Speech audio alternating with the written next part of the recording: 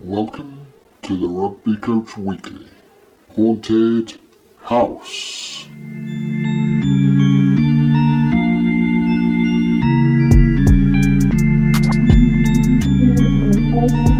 Hello, and a very dark, windy, stormy, and cold welcome to the Rugby Coach Weekly Haunted House. This edition of The Haunted House is being taken over by 80% Mental with Hugh Gilmore and Dr. Pete Olusuga, who are going to host two guests and go through a series of coaching scenarios from a sports psychologist's point of view. Some tough questions as always on The Haunted House, and a great way to think about these problems in different ways. Anyway, I'll let them introduce the show and get on with it.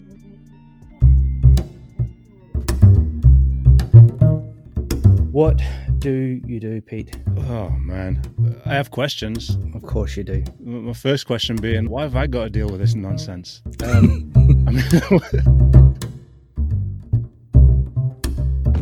Hello and welcome to Rugby Coach Weekly podcast and a sidecast episode of the 80% Mental podcast with me, Hugh Gilmore. Normally, I'm joined by Pete Olusuga, and today he is here with me, ready to discuss today's topics. Pete, how are you? I'm not too bad, thanks. I'm doing all right. Pete, it's a bit of a change of seat for you. You're normally the lead on the podcast, and I have you in the hot seat today. How are you feeling about that? It is, yeah. I'm not going to lie, a little bit nervous being at this end, answering the questions instead of asking them. I feel like you've got the easy job today and I've got the hard job. Well, hopefully it'll stay that way.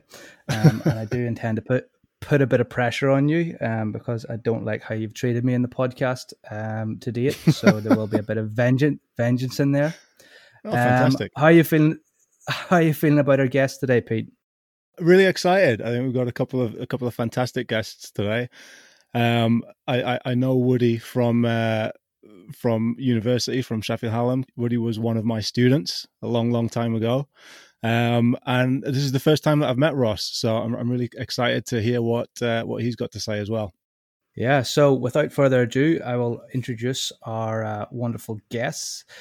We have today with us, as Pete was saying, Andrew Wood, Andrew is a practitioner psychologist who spends his time based at Manchester Mee Uni, as well as working as the lead psych for the England B1 football team.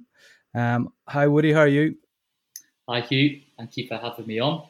Hi Pete, good to see you. Just a disclaimer to add in here quickly. Pete was my tutor from level 4 to level 6, so anything I say, Pete is largely responsible for that today. So. Okay, so blame is already being dished out and we haven't even started. That's what I like to see. And we also have Ross Shand, and Ross is a sport and exercise psychologist, a PhD student at Leeds Beckett Uni. And Ross is the only person with an advantage today, given his experience within rugby or his strong rugby background. Ross, how are you feeling? Good, mate, good. Feeling under pressure a little bit, but be enjoyable, I'm sure. Yeah, well, no pressure at all. You're the one with all the experience, so if something goes wrong today, you'll be the one that looks bad. To our 80% mental guests, today's format is a little bit different. What we're doing is we're doing a haunted house episode where our guests are going to answer a question that they haven't heard, and then the other guests have to give a different answer and critique it like a devil's advocate. Now, this format was created by Dan Cotterill of Rugby Coach Weekly, and I thought it was such an excellent idea. But for our listeners who are coaches, it's a great idea to learn how to skin a cat in a different way. And for those of us who are listening who are sports psychs or sports psych trainees, this is a great insight as to how other people think about solving common problems within sports psychology.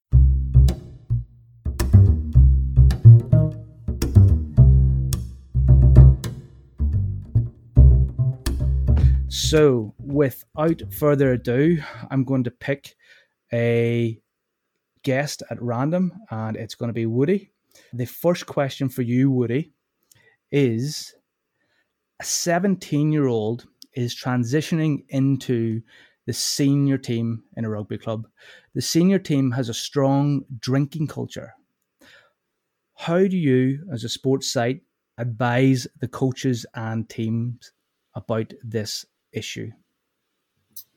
Okay, so I presume they're from like a development team, and the 17-year-olds going into the first team or the senior team.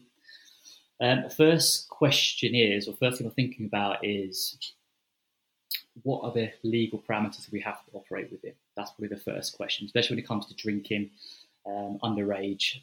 But I guess legally they're not allowed to drink around the club.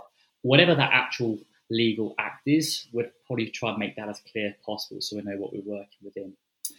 I'd also then think about who's involved in this situation. I think the psychologist has a role to play ethically in bringing this to the table. It hasn't really brought to the table already, but also who else is going to be influential in this process? So the head coach, I presume there might be a safeguarding officer perhaps at the rugby club, and also maybe some of the senior leadership players. But most importantly, probably having that discussion with the younger player to begin with. So this is a club. What sort of things do we have in place that helps this player transition into the older group? There is a drinking culture. Factually, from what he said, I don't know whether it's a bad culture or a good culture. So that means exploring. It could be good in that it's been a part of the system for a long time. It's been adaptive, it's helpful, and it's really important to what the club stands for and managed really well. I guess on the flip side, it could be bad and detrimental, but it's felt like the norm and no one's challenged that so far. So that probably needs exploring as well. But I guess first and foremost, it's discussions with what is the transition process like for this young player coming to a club, how they're 17. I'm guessing they're going to be quite impressionable. They probably know some of the older players. And we have to think about their innate tendencies to wanting to fit in. So what does that mean for their development over the next 2 years, 3, 10 years, or whatever it might be? As well, I guess the parents will have to be involved in that conversation. And that's probably a conversation had between the head coach, the player, and perhaps the sports psychologist as well. I think it'd be useful also to outline that conversation, some of the expectations about coming into this older age category around what we expect, what we can't expect. You'd also get some of their contributions in terms of what are their concerns, what they're looking forward to, and perhaps what are some of their doubts about this so-called drinking culture that might be coming into. But I guess that might be a side piece. When it comes to the actual management of this process, I'll be talking to the head coach and probably the senior leadership players and what is it we should be doing to help a young player transition to a squad, and how is it our drinking culture may have an impact or a detrimental impact on the players coming through the system. And I think it's really important to get the players and the senior leadership team, if there is one in the club, to buy into this and take responsibility. Because I think sometimes as psychologists, you feel like you're the one who should be policing this. But I guess this is going to be a shared responsibility in understanding what impact that culture could have on the player coming through. Okay, Woody. So, you're supposed to leave something for the other guys to say. I think that answer was incredibly comprehensive. So you've pointed out the legal status of the youth athlete drinking, but also how the integration may be necessary or part of his transition into the team. It needs to be a successful transition into this culture, potentially. But you've also questioned whether or not the culture actually maybe is a bad thing or an adaptive good thing. I suppose there's different sides to that, whether it's everybody goes for a pint and relaxes after a game, or maybe actually there's drinking challenges and excessive drinking leading to dangerous behaviours or behaviours which have consequences, shall we say, if they're not dangerous. I'm going to ask then Pete and Ross, what are your thoughts on Woody's answer and anything that you think he's missed out or maybe hasn't considered? I suppose I would inherently, if you're asking the questions of the coach and the senior players, kind of what is the purpose of it, is inherently you'd imagine they'd come back and say, it's kind of bonding or team building. It creates a strong connection between the players. So then I would potentially then look to what are there any other activities or other things that we could do that we get the same outcome from, but it doesn't necessarily have to involve alcohol. And then I suppose I'd look to question, well, what if what if an individual came into this squad who doesn't drink for religious reasons or doesn't drink for health reasons? They might not be able to, they might be allergic to it, or they might just not want to. And how would we treat them? And would we treat them any differently to a 17-year-old? That's interesting, because I normally think that people who don't drink don't have enough problems. But I suppose in this case, you've brought up, maybe there might be religious reasons why somebody might drink, or health reasons. Pete, what are your thoughts on these answers? Really, really good answers. I've got a couple of things. First of all, Woody mentioned the legal issue. I can clarify that if you are, unless you're drinking with a meal, you basically, you can't drink. So you can't sell to anyone who's under 18. You can't buy alcohol for somebody who's under 18. You can't drink in a licensed premises if you're under 18 unless it's with a meal. So as part of that culture, if they're kind of buying drinks for this 17-year-old kid, they're actually breaking the law. So just to kind of clarify that, that's something that the club would need to address. Woody mentioned the expectations of the athlete in making the transition. And if we go back to some of the literature, some of the research on transitions, the transition from being a junior athlete to a senior athlete is probably one of the most difficult career transitions in sport, maybe. Because if you think about what else is going on, they're leveling up in terms of the level of competition and practice. It's a critical time potentially in this kid's education as well. Kind of 17, 18, figuring out what he's doing. And there's the transition from adolescence into adulthood. And, I remember being 17 and there was a lot of stuff going on there that had nothing to do with sport. So, before we even get to the issue of this drinking culture, there's just so much stuff that's going on that we might want to look into with this kid to help them transition from, make this transition from junior athlete to senior athlete. So I like the fact that Woody mentioned the expectations of the athlete. What are they thinking? What are they expecting? And there's a lot of individual level, I guess, interventions or strategies that we might use. Just basic coping strategies. What's going on with this kid's confidence? What's he motivated by? His athletic identity. So, how much does he buy into this kind of culture of him or her as a rugby player? So there's all sorts of individual level stuff before we even address the drinking culture.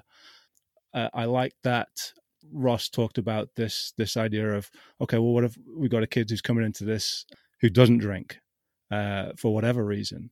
And that made me think about, did you guys watch the Last Dance documentary, Michael Jordan documentary series? Yeah. So when he transitioned from college to play for the Bulls, he came into this culture, and how true or not this is, I'll leave to the people that were there. But he talked about the fact that he didn't drink, didn't do drugs.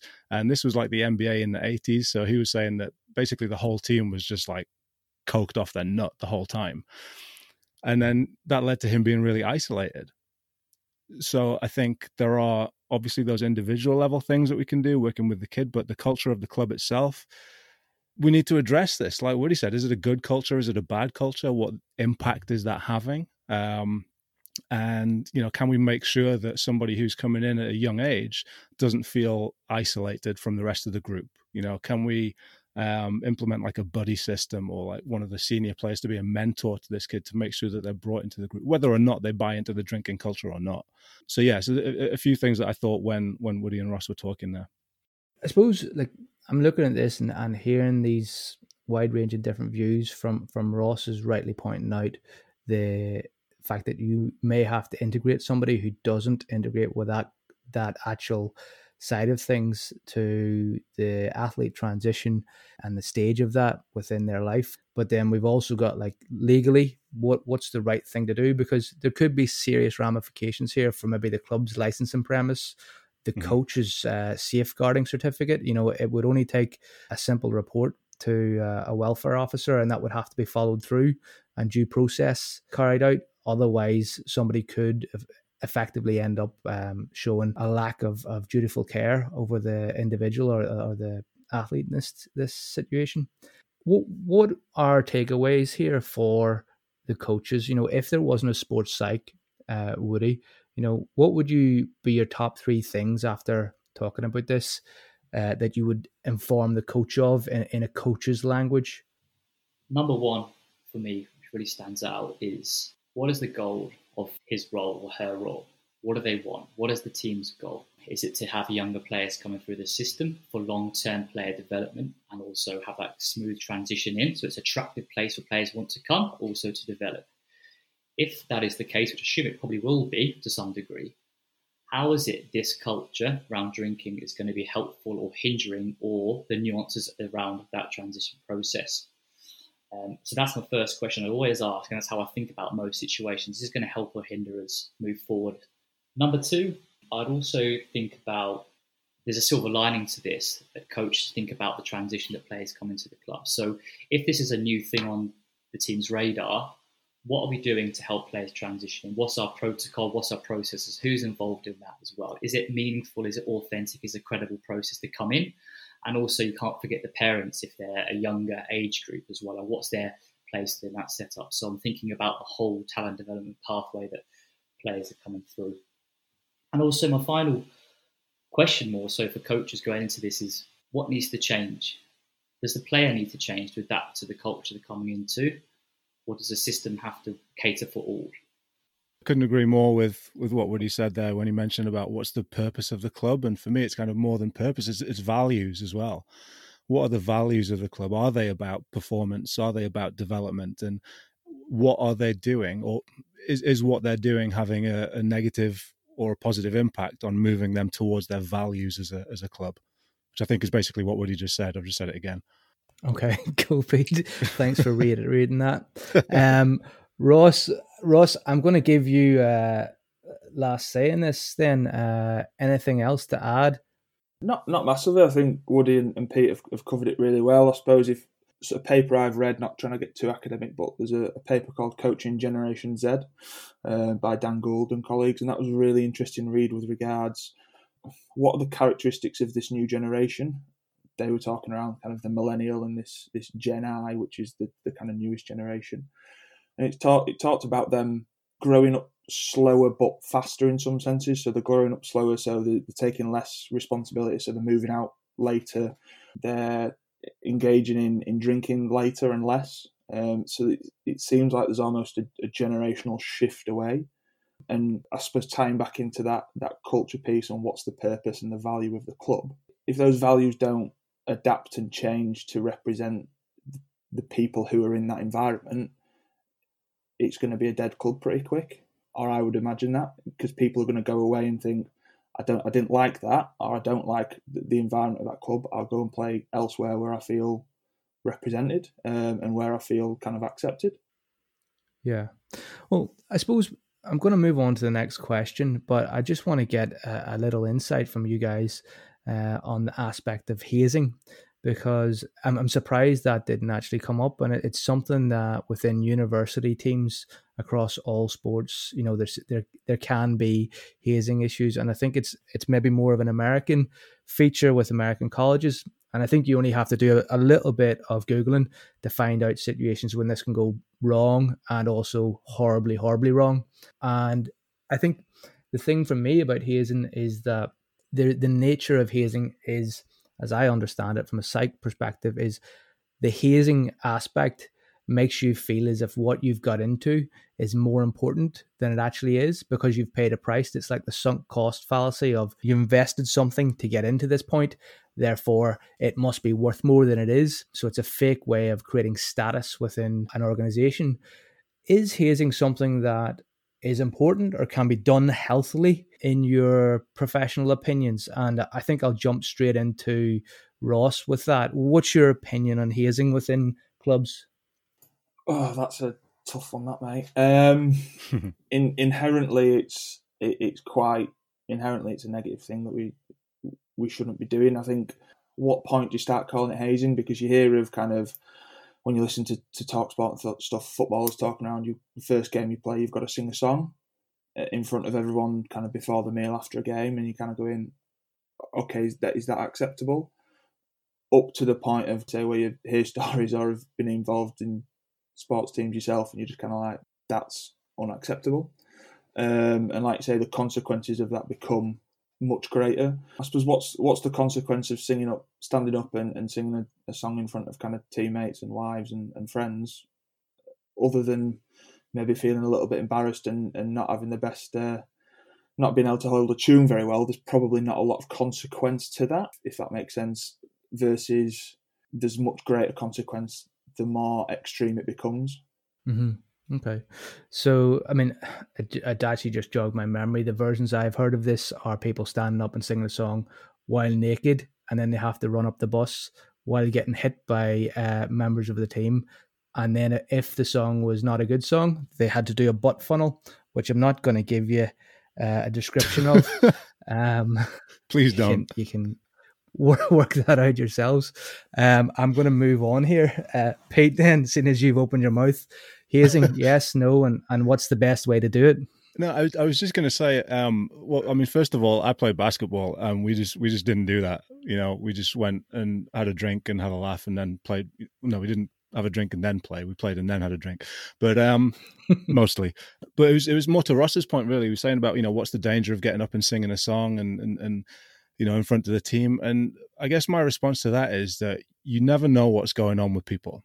So we can think of that as something that's relatively harmless on a scale of singing to, I don't know, whatever at the other end, right? But we don't know what's going on with people. So you might be asking somebody who has an underlying anxiety disorder to stand up in front of a room of people and sing a song. We don't know what impact that's going to have.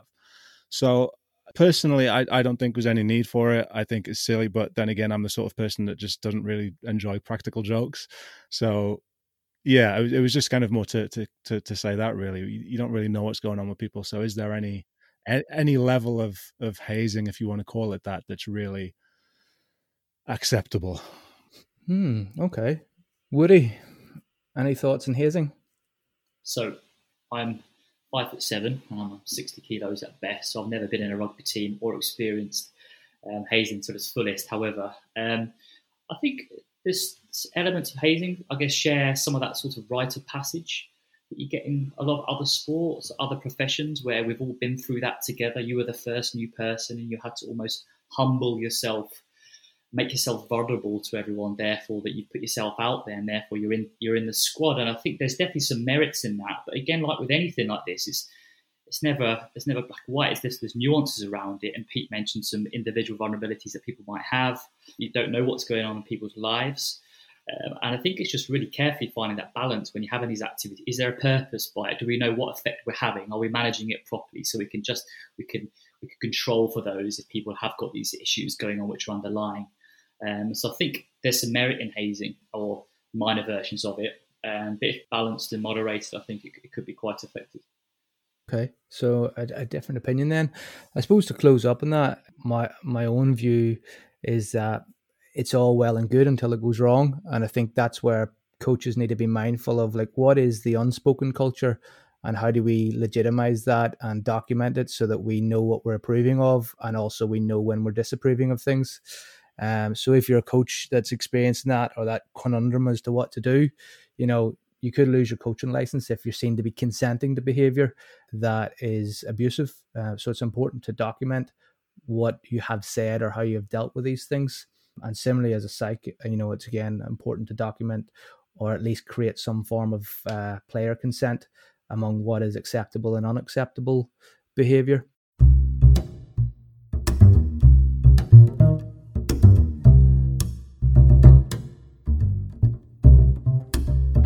Okay, so moving on, Ross, I'm going to pick on you. So are you a little bit scared? Should I be? I don't know. I'm just trying to build the tension. So it's a little bit like X Factor, but in reverse. Right. Question 2, Ross. The captain has said that the team must kneel for Black Lives Matter. Some of the players disagree and refuse to. What does a psych do and how do they advise the club and coach? Is there a role for a psych in that discussion? What are your thoughts? I'd say yes, there probably is. I suppose before I get into my answer, just being really candid, I think having to deal with something like that would scare me quite a lot because it's such a sensitive topic. And I think for trainees and even for coaches, just acknowledging that is probably quite an important thing. I would probably start, and my underpinning approach and the thing that would be guiding me a lot was around trying to understand. and develop an understanding of each individuals or of the group in general with regards their thoughts and beliefs about it.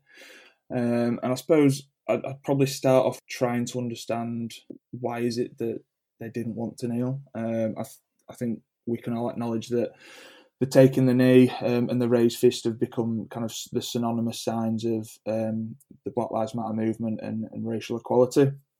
But I think at the same time, we need to recognise that they're not the only ways to show support and solidarity. And I think there's been plenty of examples over the last couple of weeks where for one reason or another, an individual wants to show support but doesn't feel like taking a knee is appropriate for them. So we've had it on religious grounds where people say, I want to support my teammates, but I will only kneel before God, so therefore I'll show my support in a different way. I saw one recently. It was from the NBA, actually, a guy called Myers Leonard, plays for the Miami Heat. And he said he couldn't take a knee or he didn't want to because his brother had done 2 tours of Afghan, and the importance that standing for the anthem and he felt that showed to the troops. And I know the kneeling that Colin Kaepernick started was off the back of discussions with people who had served, and they felt it was still respectful. So you've got to caveat that, but I suppose going back to this Myers Leonard example and reading the article, he was kind of saying he was struggling to sleep, very anxious about this with regards to the repercussions that it would have on his teammates and things like that. So he talked about opening dialogue with the captain and with the coach to try to help, to try to understand their perspective, but try to also help them understand his, and to show that he did still support the movement and he supported it in different ways. So I think that's probably the first point I would get to with regards, is there a reason? Do they still support the movement? Do they still support it?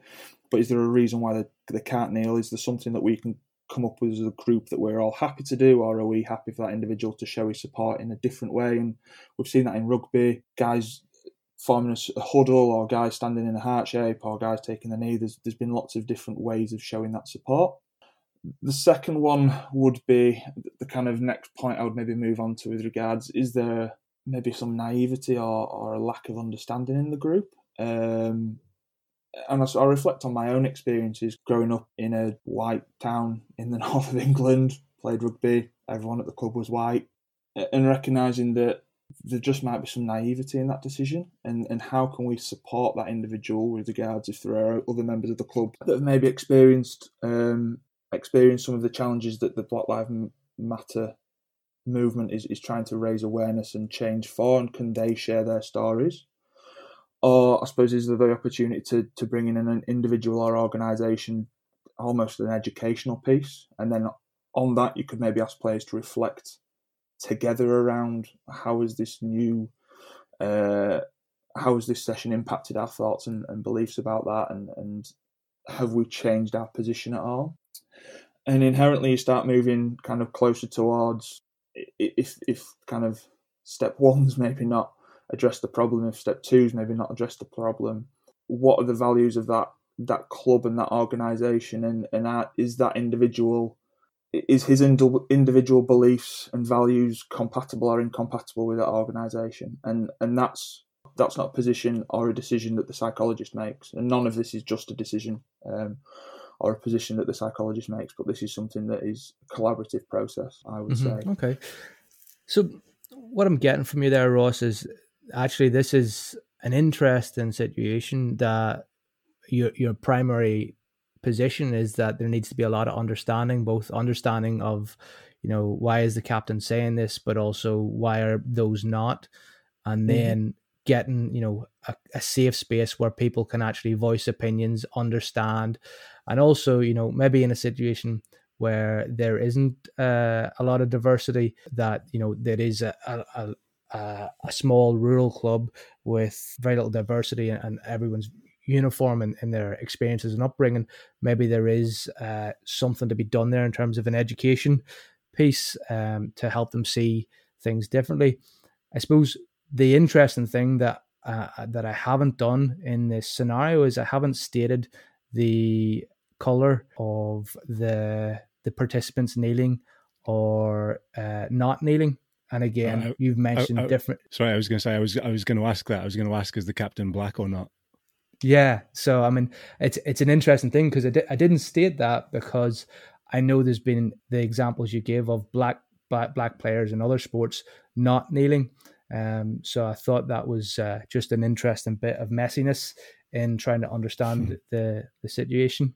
So Ross, I'm going to move on to Pete now.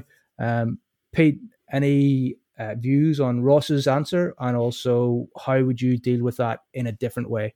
I really like what Ross said about that. I think I love the fact that he acknowledged the hesitance that people might feel towards this subject matter. I think it's important to acknowledge that.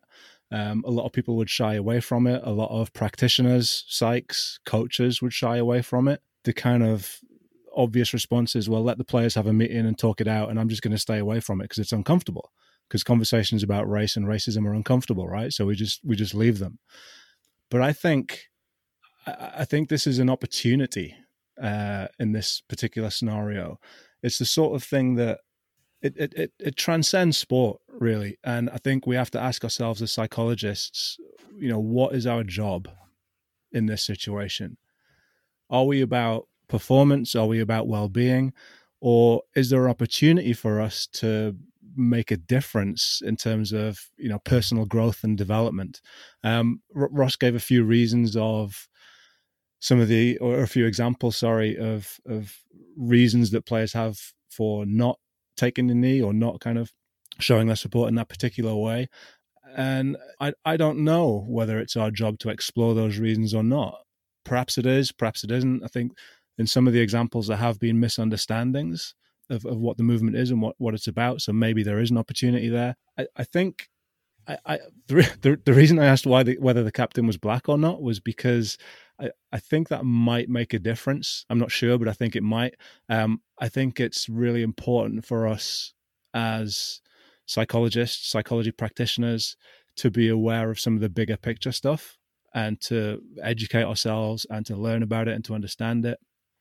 Not just the Black Lives Matter movement itself, but all of the stuff that surrounds that for black players, for black athletes and black coaches. So we've heard black athletes speak out on racism before, but that carries a weight that just isn't the same for white athletes. I'll give you an example. So LeBron James spoke out about racism and was kind of hammered by the media because he's a black athlete. He just needs to shut up and dribble and just, he shouldn't have an opinion on politics.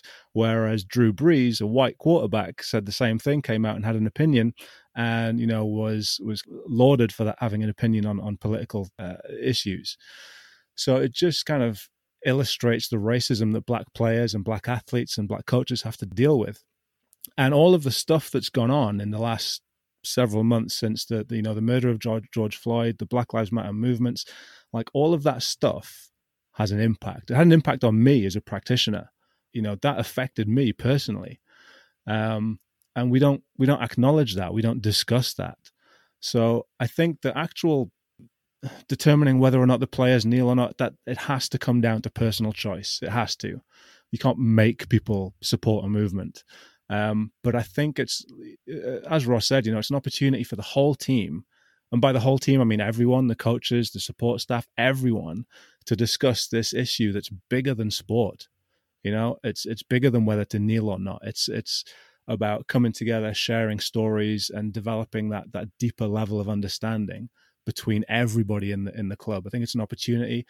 It's one that would be difficult for a psychologist to go in and deal with for all those reasons that Ross mentioned. But I think it's important that we embrace that discomfort and go with it. It's bigger than sport. Okay, cool, Pete. Thanks very much for your views there. Sorry, that was a really long answer. Sorry.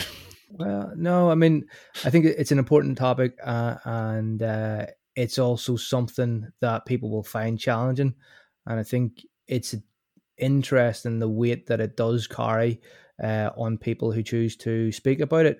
Something I'm thinking on reflection on your answer and Ross's answer so far, and we've still to get a bit from Woody, is that, there's part of this is that, you have to play it safe, but also you have to play it well. And there's two different things, one is, making sure you do the right thing, but also the other thing is like, what's going a little bit further, what's maybe pushing this on to, making, sport and the environment a better place. Because I think it is a hot button topic and people can make mistakes in this, especially in the cases of their own personal naivety or their own personal non-understanding of it.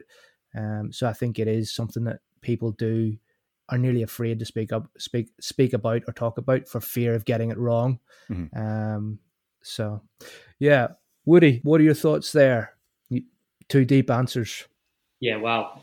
I think the opportunity element Pete mentioned is really clear. I think it's an uncomfortable, but takes some courage to see this as an opportunity to move forward and have those difficult conversations. And also like the idea of Ross about having some exploration, some education around this to provoke reflection from players, not tell people what to think, but reflect upon what we're doing, what's happening more broadly. And I think that's really, really powerful.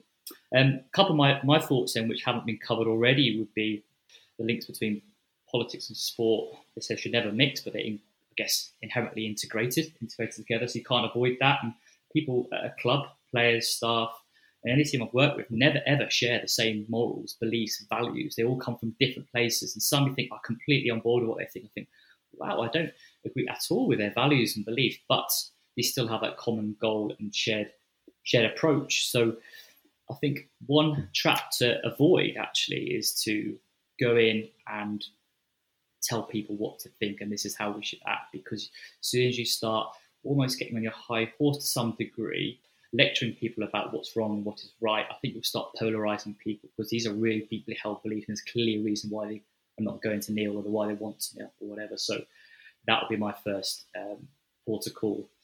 I'd also, you see the opportunity here to have a conversation called personal disclosure mutual sharing, which I've used quite a lot in the teams I've worked with. There's an opportunity for every member of the team, players and staff, and they deliver a 2 or 3 minute speech with various questions, which can be about anything really. And what it does, it allows everyone a voice to say what they truly feel in a safe environment. There's no ridicule. And I guess it allows people to better understand one another. So if Ross and Peter are in my team and they haven't knelt or they have knelt or whatever, I understand who they are, what their reasons are and why they've done that, and vice versa. So it just allows that better understanding. And what it is, it's great because people get really nervous about delivering that 2 minute speech because they're putting themselves on the line, and then people respect that. And you go around the whole room. By the end of it, everyone's sort of got a piece of each other there and they really understand what to do. So I think that might be a nice little task to do in a workshop if that was on the cards. And also finally about leadership with the captain. So the captain's dictated that everyone should kneel. That's what it's insinuating. I'd be thinking there's an opportunity to develop this leadership skills in this captain here. So how do you go about being a leader? Are you best representing the group's values? Are you trying to be inspirational? Are you there to just tell people what to do and people listen? How do you work with the coach with that? So I think that's also another opportunity. So Woody, what you're saying is some leadership education on part of the team, but also personal disclosure and understanding the differences and similarities within the group. I quite liked, on reflection from hearing of all your answers here, the idea that, as a group, we need to stand together as a team because we're here to perform as a team, whilst also respecting people's differences and where they're at in their views. I think, anytime you've got conflict with any system, it's always useful to find a point where you're aiming for the same thing, because even within a coach-athlete dyad of two people, they might have different views, but actually both should be aiming for a better performance for themselves or the team, and they can unite around that common goal.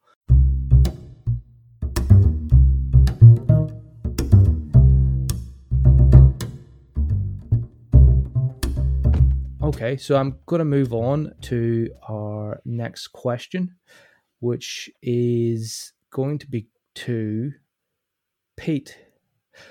A verbally abusive committee member constantly berates the team and staff members at trainings, but they're friendly with the manager. So you've got this sideline committee member effing and jeffing at the players, the staff, whoever, but they're mates with the manager. It's causing an underperformance in training, and attendance is dropping a bit, and you notice the morale go down. As a psych, how do you play this? My first question is, what's the role of the committee member? Like, what's their sort of position in the club? Okay, so or is it, have you just made it up so there isn't one? Well, no, a committee member is, generally speaking, the person who will appoint, be part of the panel that appoints the management and the running of the club. Got you. So they'll be entitled to have access to see what's going on and interfere with things a bit and bring things up to the committee. So essentially, you could look at them as, if we put this in political terms, you imagine a politician going down to the local hospital, shouting at everybody and telling them to do a better job. Okay. But it's a fictional scenario. Although I do know of places where it has occurred. Yeah, I think we all probably do. I think there's probably two things here. I think there's how the psychologist might bring that up with the coach, might bring up that issue with the coach, and then there's how you might deal with the actual committee member themselves. So I'll start with the first bit. I think this is, rather than there being a specific intervention here, this is just about communication and the skill of the practitioner in terms of, conflict resolution, managing people. So I'd approach the manager first of all, I guess, as the psychologist. That's probably who you've got the closest working relationship with. And it's how to bring it up, well, this is the job that you've asked me to do, to come in and get the best out of athletes and performance and, performance enhancement, well-being, whatever it is. And if I feel like if I didn't raise this issue, I wouldn't be doing the job. So, I just have an observation about something that I've noticed. Do you mind if I share that observation with you? And you're essentially kind of getting permission from the manager to raise this issue that you've noticed as a psychologist. You've noticed this recurring pattern. It seems to be having an impact. What do you think about that? How does that land with you? You're not telling them what to do. You're not telling them what they should do or how to deal with it. You're just saying, I've made this observation. What do you think? How does it sit with you? And I think it's important to do that. Avoidance is pretty common when it comes to conflict resolution. Well, how do I resolve conflict? Well, I just shy away from it. And the reason I asked the role of the committee member was because that's especially true when there's a power imbalance. So if this committee member's got a lot of power over the club, if they're involved in hiring and firing, the common strategy would be to just, okay, well, I'm just going to leave it alone. So I think it's understandable, but I think it's important for the psychologist to help the coach approach this. Again, in terms of addressing the actual committee member themselves, for me, it's just communication techniques. It's making sure that we are valuing where the other person's coming from, because it might be that what they're actually doing is trying to help. They're trying to help motivate. What's the function of the yelling and the shouting and the berating the team and staff members? It's quite possibly coming from a place of, I'm trying to help the team here. Simple things like we should avoid that accusatory type language. You're hurting the team with what you're doing. You're coming in, you're kind of berating the team. It's having this impact. We can avoid that, because all that leads to is just defensiveness. And we should try and be, I guess one technique is to use I statements.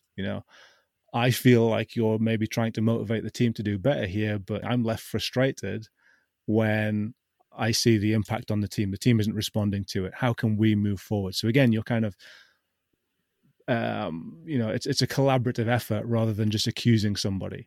So it's all about those kind of communication skills and how you might address and how you might approach this type of situation. Okay, so thanks very much for that, Pete. The I statements seem like something that could really work, as well as the non-accusatory sharing the problem with the manager and with the coach. That seems like a very solid answer. So I think Ross and Woody are in the hot seat now. I'm gonna jump to you, Ross. What are your views on this, and how would you deal with this?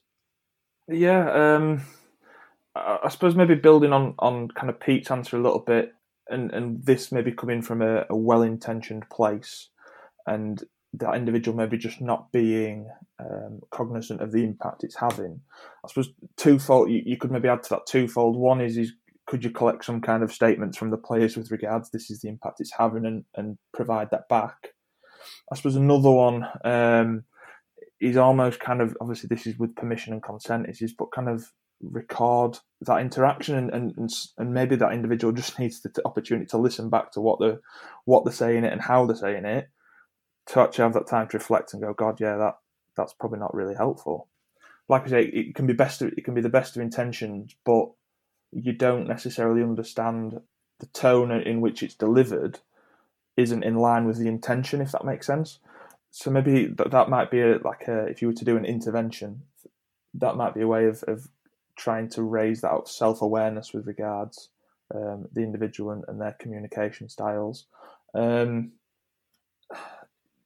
Also trying to think is like say from a motivational perspective, he's trying to do his best to maybe help, but he's hindering. But could you give that individual a role within the team? And I know that it might be, technically does as a committee member, but a more immediate role either on a weekend or at training with regards. Therefore, he's bought in to that team, he's part of that team, and therefore he's now kind of responsible for it. He's on the inside rather than on the outside. So therefore, there is accountability for his actions as well then. So therefore, if he's detracting from the team, he's then detracting from himself.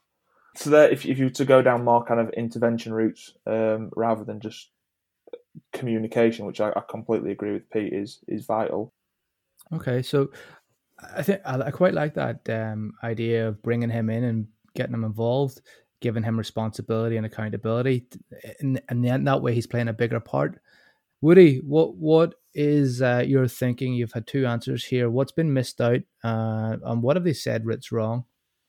Two really good answers, which sadly I buy into as a response. But if you're going to challenge me to say something different, then there's things going on the sideline. Some are being critical of the sideline, and the players are feeling poorly motivated. They're feeling hurt by the comments, demotivated. So attendance is dropping, and therefore performance is dropped. And what came to my mind then, listening to that, was a comment that a colleague made to me. I think it's from the late Ken Ravitza. Says, "How bad an athlete do you have to be for the conditions to be perfect you're playing?" So what you could do is flip this. I don't think I would take this approach first, but you could completely flip this and go to the player and say, "Look, what's going on here? Is this really the reasons why you're not coming to training? You're feeling like you're hard done by?" Because having critique from someone on the sideline, having your ego hurt to some degree, and being evaluated by others as part and parcel of elite sport and sport to some degree. Not to say that all of it's okay, but that is sometimes inherent. So let's think about how you could better manage your emotions. What are the things you're telling yourself? How do you behave to be able to better manage that? Because there may be 3 or 4 players in the team who don't even know there's a commotion on the side of the pitch. They're just playing. They're just getting through it. What sort of skills are they using to try and develop and overcome that and forget about it and just play on with the game? And how can the other players do that as well? So there might be an opportunity here to challenge a player and say, look, how are you going to train under those conditions? Because we know game situations will be similar, often maybe more pressurised, more demanding, more critical. And that's something you're going to have to get used to if you're going to be an excellent player in the future. So that might be just a flip side to working with this as well. Okay, so that's a different viewpoint in terms of actually not changing the world, but changing the person in the world. Quite like that. It nearly aligns with REBT a bit, which I know you're fond of.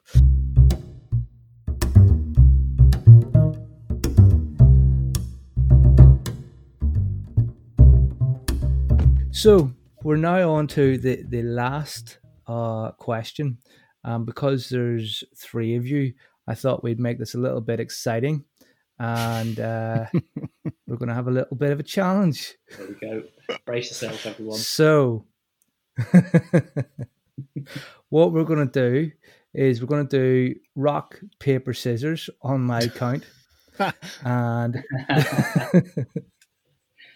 and the odd one out is going to get hit with the question.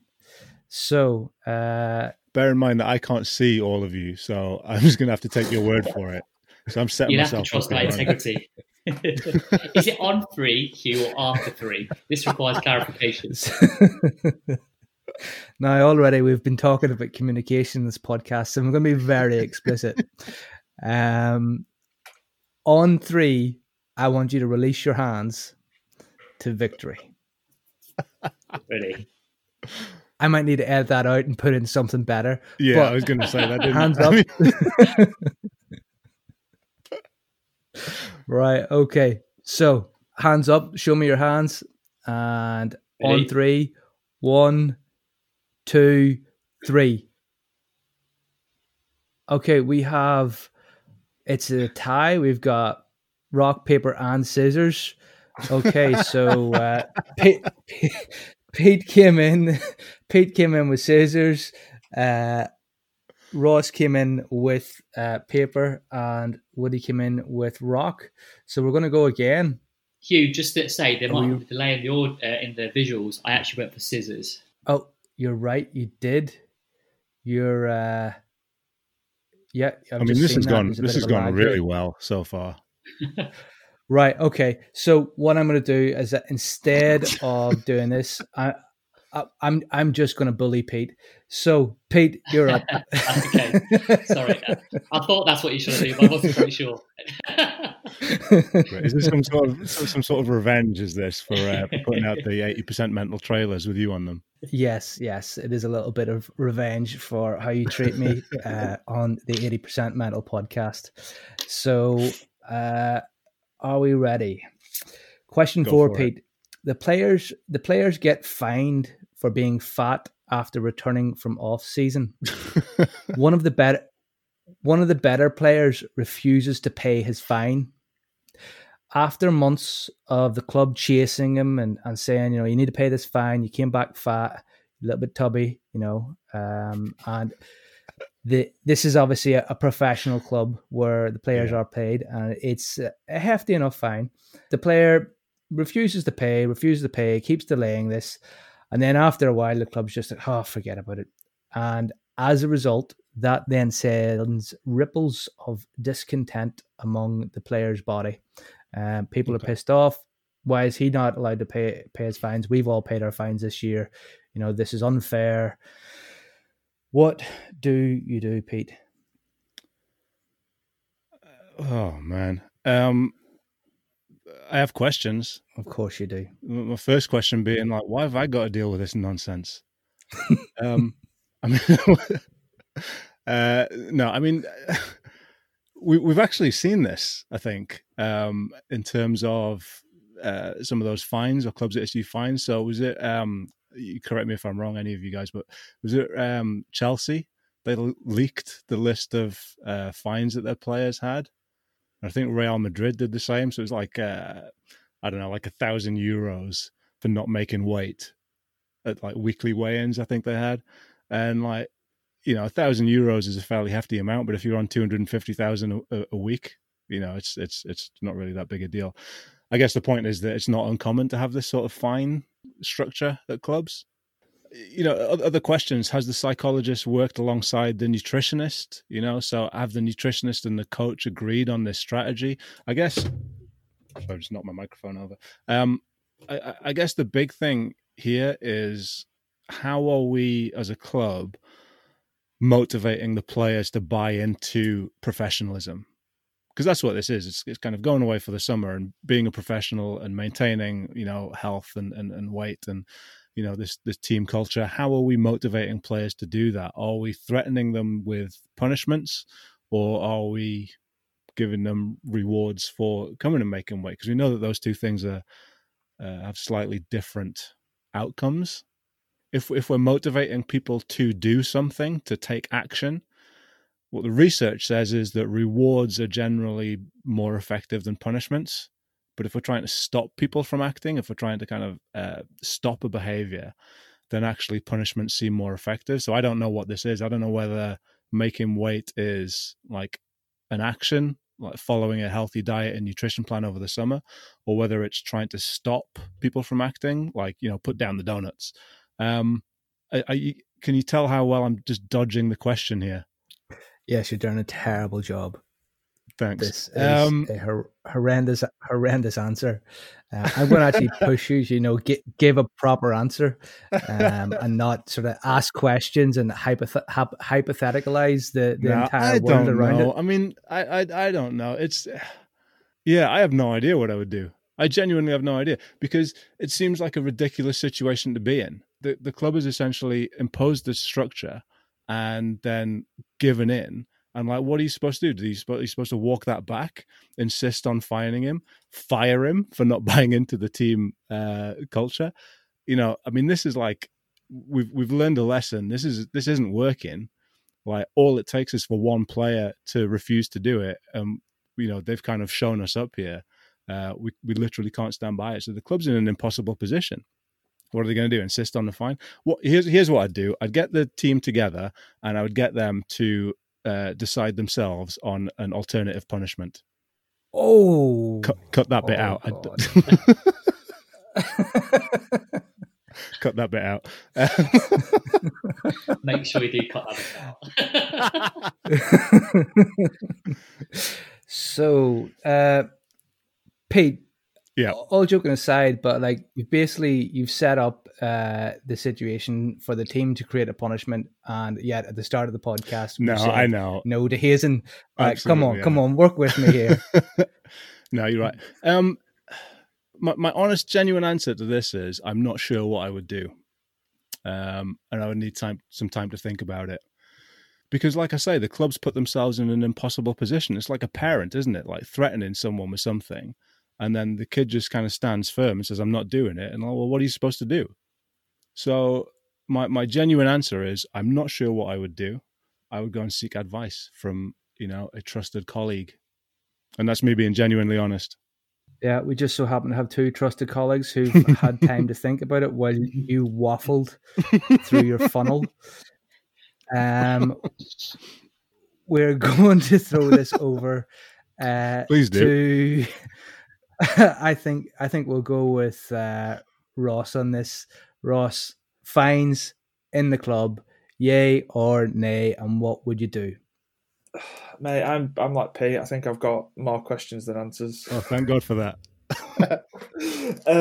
All I could at the minute, I've just got the nutritionist that I work with screaming in my head saying finding players for weight doesn't work and just promotes unhealthy behaviours. So I think that would be the first point.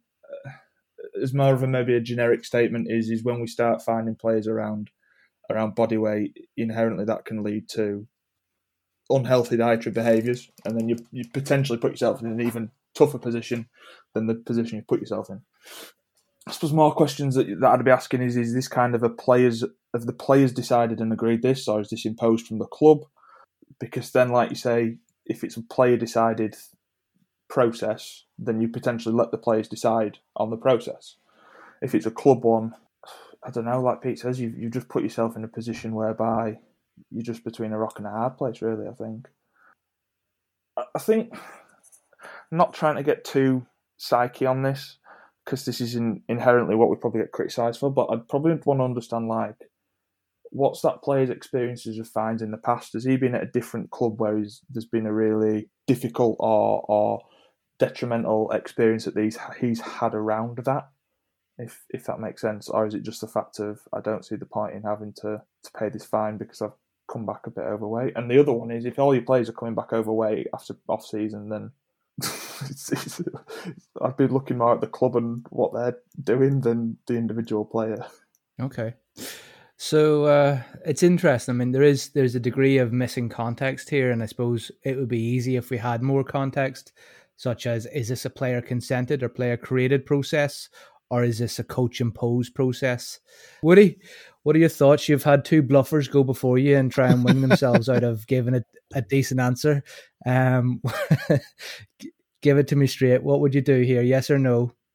One of my favourite quotes is from Chris Shambra, who says, believe everything and nothing when you're a sports psychologist. And I think I do the same here, that there's an assumption when I first read it, and I've had time to think, luckily through Pete and Ross, so thank you for that, to challenge my assumptions that it's about professionalism. We don't know anything that's gone on over the summer with this player. We don't know what their support like, what's the system like, what's going on in their life. So in their own mind, what they've done is the right thing to do, haven't paid the fine, or they couldn't pay the fine for whatever reason. So first and foremost, you've got to find out and have a sit down with the player and perhaps the head coach or the support staff, whoever's a key influential person in the team, to really get under the surface and try and understand why they haven't paid the fine. And also, I think Pete's first point resonated. Is this our job to resolve? I guess in part we can have influence to do it, and if we've got the time, it makes sense to try and at least facilitate that process. So I'll be really clear with the club and the player, and say that the player has a choice to not pay the fine, but there's consequences they'll have to face with that if they're just being unprofessional, and they have to live with that going forward.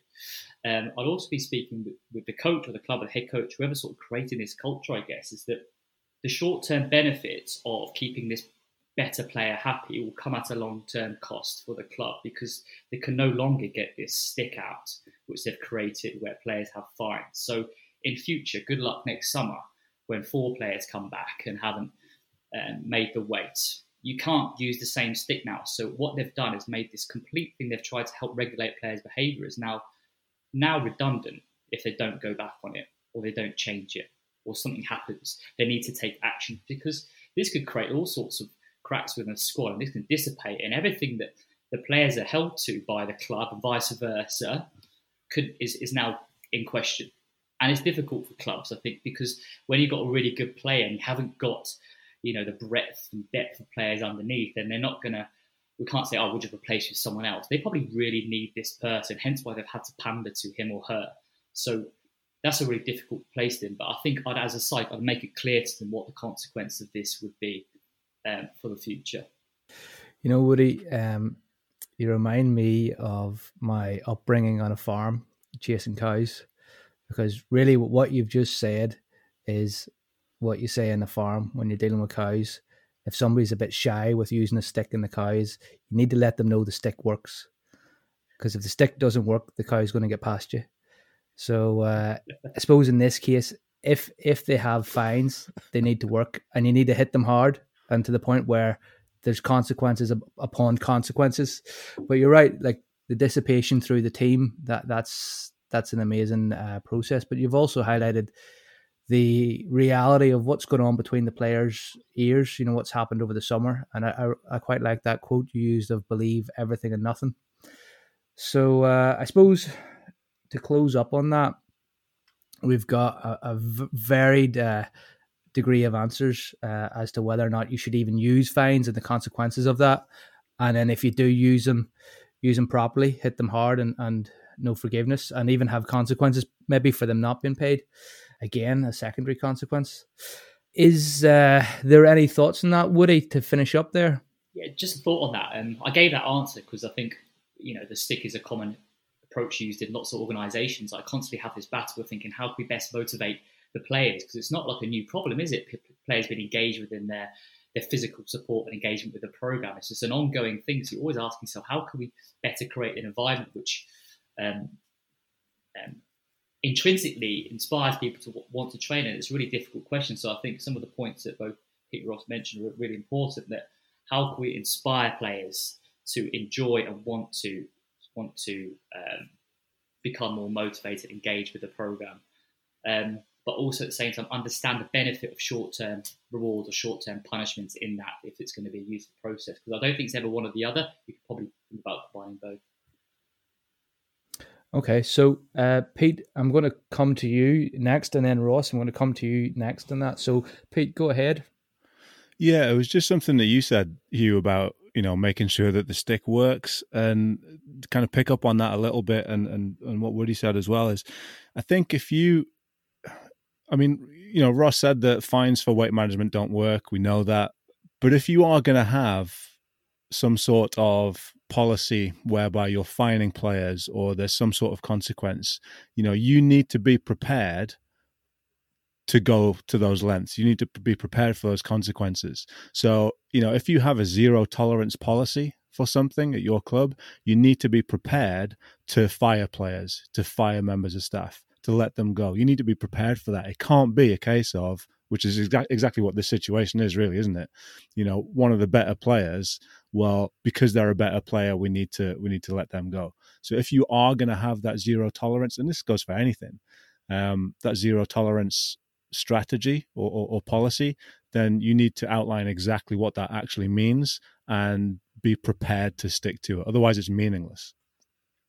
Yeah, it just kind of came to me there thinking, so we're measuring weight of players on their as they leave the club and as they come back to the club after the summer break, and we're equating a change in weight to a change in physical condition, I assume. So if they've put some weight on, they're less fit. But I suppose my question is the measurement tool correct and accurate? In the sense of they might have put weight on, but it might be muscle mass. They might have been smashing the gym. And I know you can see it, we've not got necessarily, you can see it visually, can't you, if someone has or not. But is the metric of weight accurate enough to assess a change in physical condition? And what's the amount of change that's acceptable? Because inherently, if they've gone from, say, doing 4 sessions a week and playing on a weekend, so the potentially somewhere between 5 and 6 sessions, or 4 and 5 days even, of training a week, to 1 to 2, then there's going to be a change in condition anyway that we should have probably planned for. And so what's the acceptable limit? And is that an unrealistic limit in the sense of, like, you've got to come back what you left it? Well, if they're not training that much, they're not going to. Like, you can't expect, like, you've got to give them some time off physically and mentally. And if you're going, you've got to come back in at, you left at 100 kilos or you left at 80 kilos, you've got to come back in at that.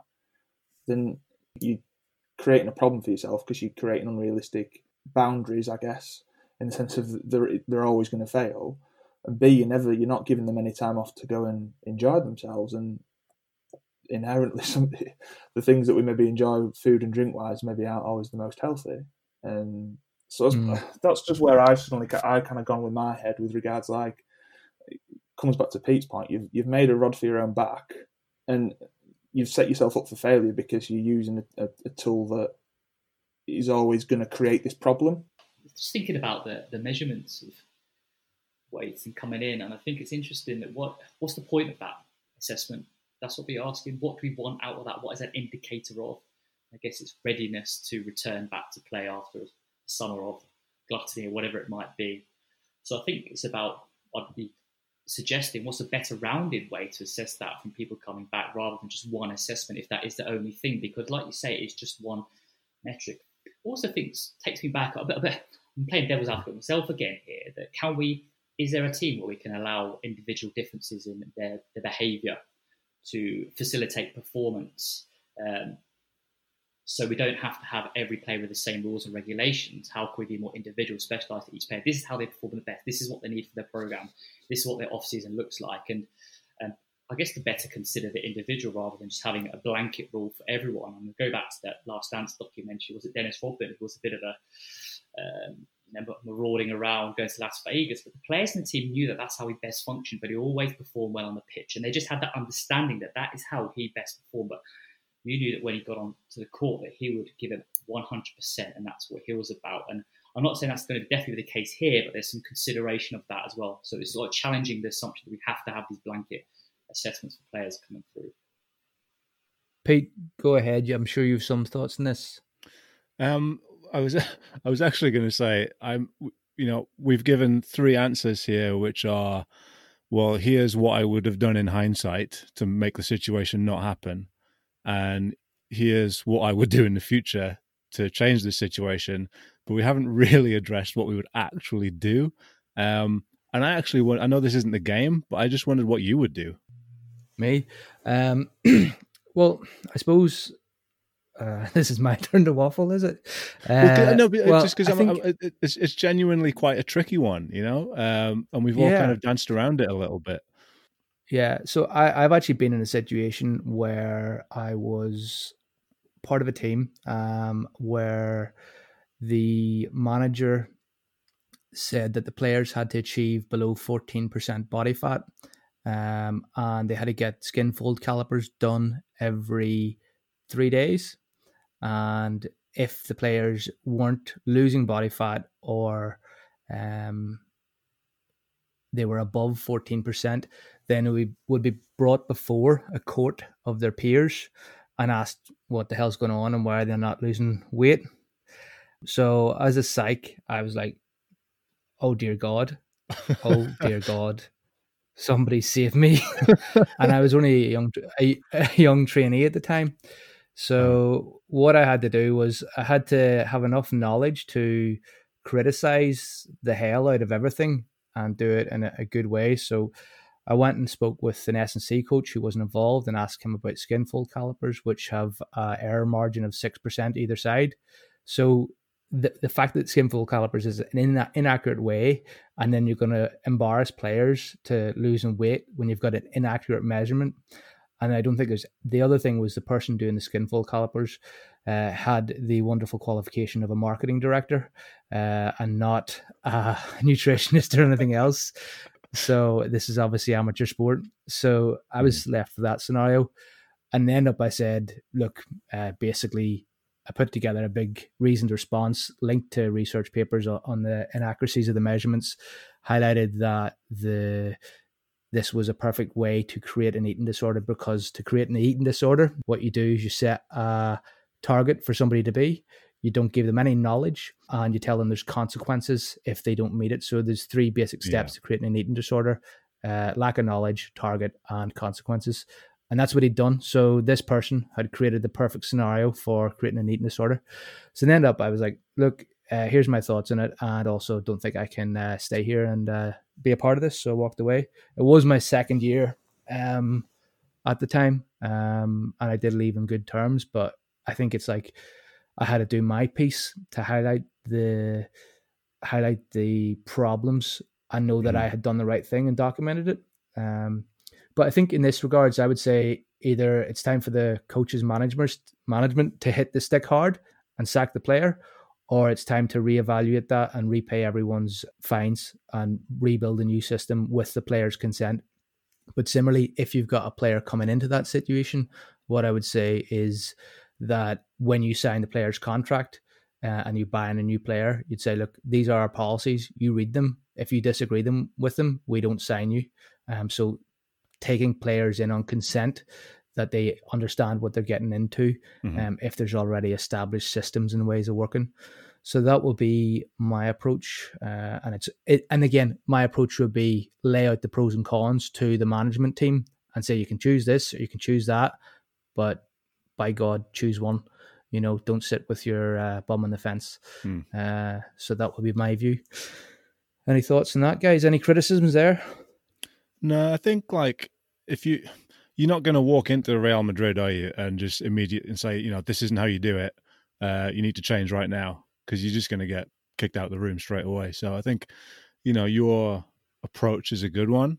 Do the research, lay it all out. This is what I think, take it or leave it. And it's hard for a psych, especially a young psych, I guess, who's trying to make a name for themselves, to be prepared to walk away from something that doesn't sit right with you.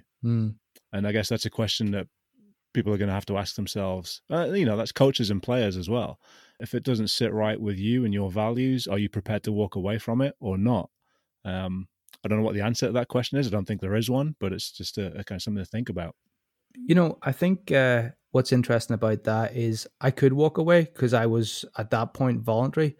But if you were an employed psych in a professional rugby team, you've got a mortgage, maybe you've got kids, you've got family, you're paying off that lovely sofa from Argos or IKEA or wherever you got your sofa from. And it's a case of, are your values worth more than your sofa? Yeah. That's what I mean. Into tricky territory there. Yeah, that's what I mean. There's no right or wrong answer. But I think for anybody involved in sport, it's a question that's going to come up time and time again. Is what I'm doing in line with what my personal values are, and what am I prepared to do and not do? We just need to be prepared to at least ask ourselves that question rather than ignoring it and pretending it's not there.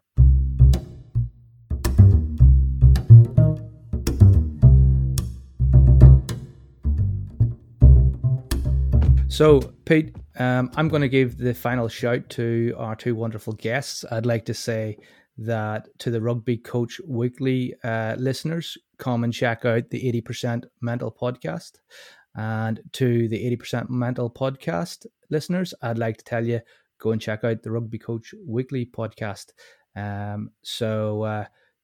For either sets of our listeners today, it's been great having you. We'd love to hear any feedback or thoughts, or if you want to berate any of our guests, especially Pete, please do so on the internet, publicly shaming him. I find it's good value behavior. But firstly, Ross, thank you very much for coming along. Can you tell me, Ross, how can people get in touch with you if they want to get a handful or a bucket of your lovely expertise?